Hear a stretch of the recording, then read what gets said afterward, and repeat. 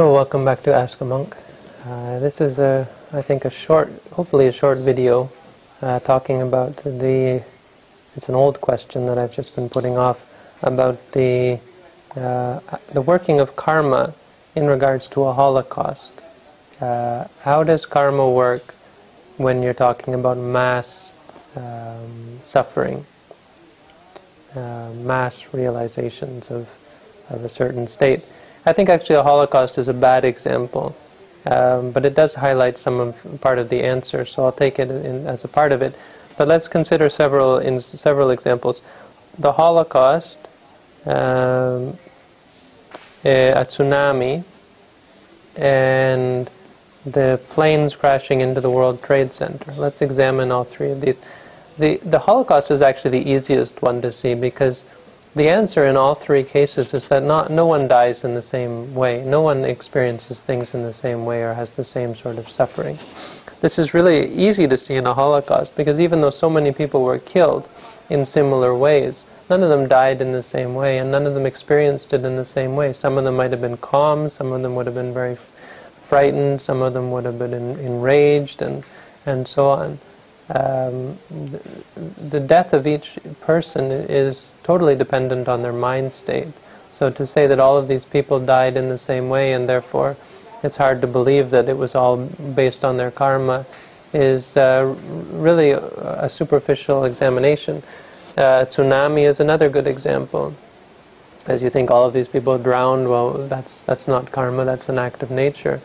But it really is, it's hard to say one way or the other, because the people died based on their individual situations, and though it's true that many people drowned, each individual's drowning was quite different. So their experience of the affair or the event would be quite different as well. Also, their experience and their response to it would have been quite different. As I said, some people will be quite disturbed by it, some people will be quite calm or reasonably calm. Some people will die instantly, some people would take a long time to die, and so on. It totally depends. I think it mainly depends on the person's karma. Now you may say there are other... in fact, the word karma, it's... First of all, as I've said, the Buddha didn't talk about karma. He talked about the mind and the intentions that we have in the mind. And then he said, only a Buddha could possibly understand karma. It's one of those things that you should never think about, the workings of karma, what caused this, what caused that. Because all it means is that things go by cause and effect, and the mind is causally effective. That's all it means. The mind is not an epiphenomenon. It's not something that is created by the brain. It's an active participant in reality. But what causes lead to what results is so intricately intertwined that you could never really break it apart. So you could say, what was the karma that caused all those people to be brought to the tsunami? Well, you're talking about a whole confluence, I think is the word, of different causes that bring everyone together just in that one instant, and it's just a fluctuation of the universe. It's scientific. Science would explain the tsunami and all the people dying in terms of atoms coming together, and happened to come together in that way. Karma simply, explains the part that the mind played in all that, to bring people together into this one place and then to separate. And again, as I say, it's not really that they were all in one place or one experience, because each person's experience would be indeed quite different. The third example is in a plane crash, which is the hardest to see, I think. But even there, you still have differences of experience, and more importantly, differences of reaction to the experience, and therefore, different results, and you could say different karma that led to it. But there is an element of group and mutual karma, and it has to do with how we are intertwined with each other, why we are born to the parents that we are, why we live in the same house with certain people, why we work with certain people, are coming together in, why wouldn't we equally ask, isn't it strange that we should all be working in the same job, or isn't it strange that we should all be born into the same family? it's all the same. It all has to do with our path, and we meet up and we experience certain events, death being one of them, sometimes tragic and simultaneous death. But it all depends on so many different factors that bring you together. And of course, it has to do with the nature of the physical body, which isn't able to bring or prevents the mind from bringing about results instantaneously. If it were all mental, you'd receive karmic results much quicker. For instance, angels and ghosts and so on, they receive karmic results much quicker. When an angel gets angry, I think they fall. If they get angry enough, they die simply by being angry. Now, it takes a lot of anger for a human being to die, but for an angel, it's not that much, because it changes their mind, and because they're mostly mental, with a very limited physical. Simply a little amount of anger can cause them to change their state, because the mind is very quick to change. But the body is not, because the body is so coarse, and as I said before, has such inertia. It can take a long time for it to catch up with us, and as a result, it can all build up until the body has a chance, in the case of a plane crash, and all this build-up of karma and so on that brings people together and pushes them all into the same position, and then suddenly snaps.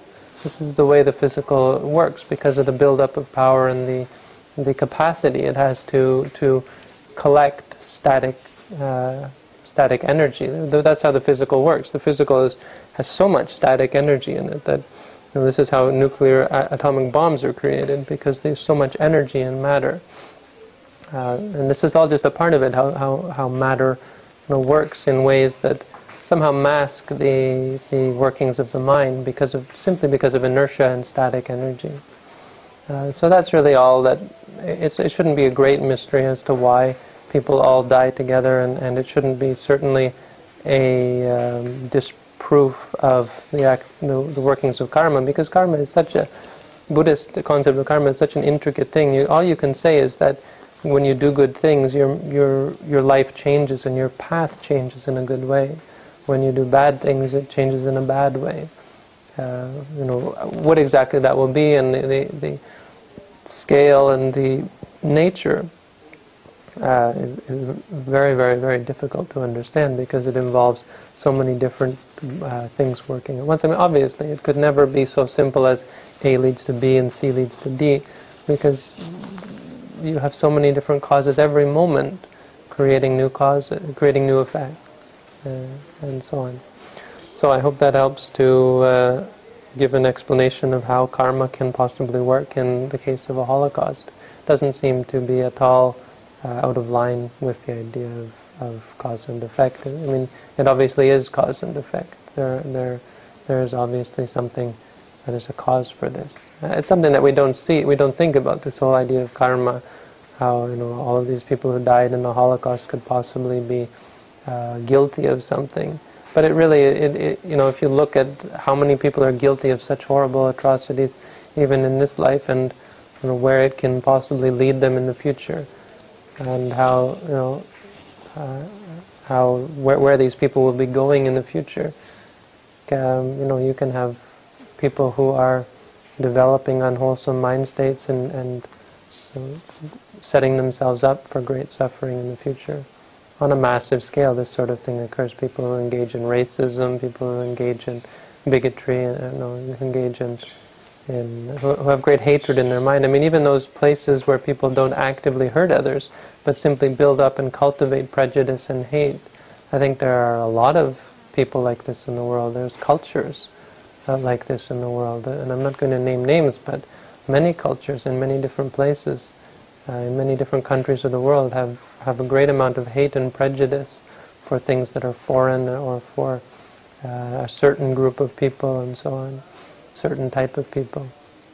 And it's that sort of thing that will lead you to become a victim of your own anger and your own hatred, and of course other people's taking advantage of that, taking advantage of your, or becoming a part of that stream of karmic energy.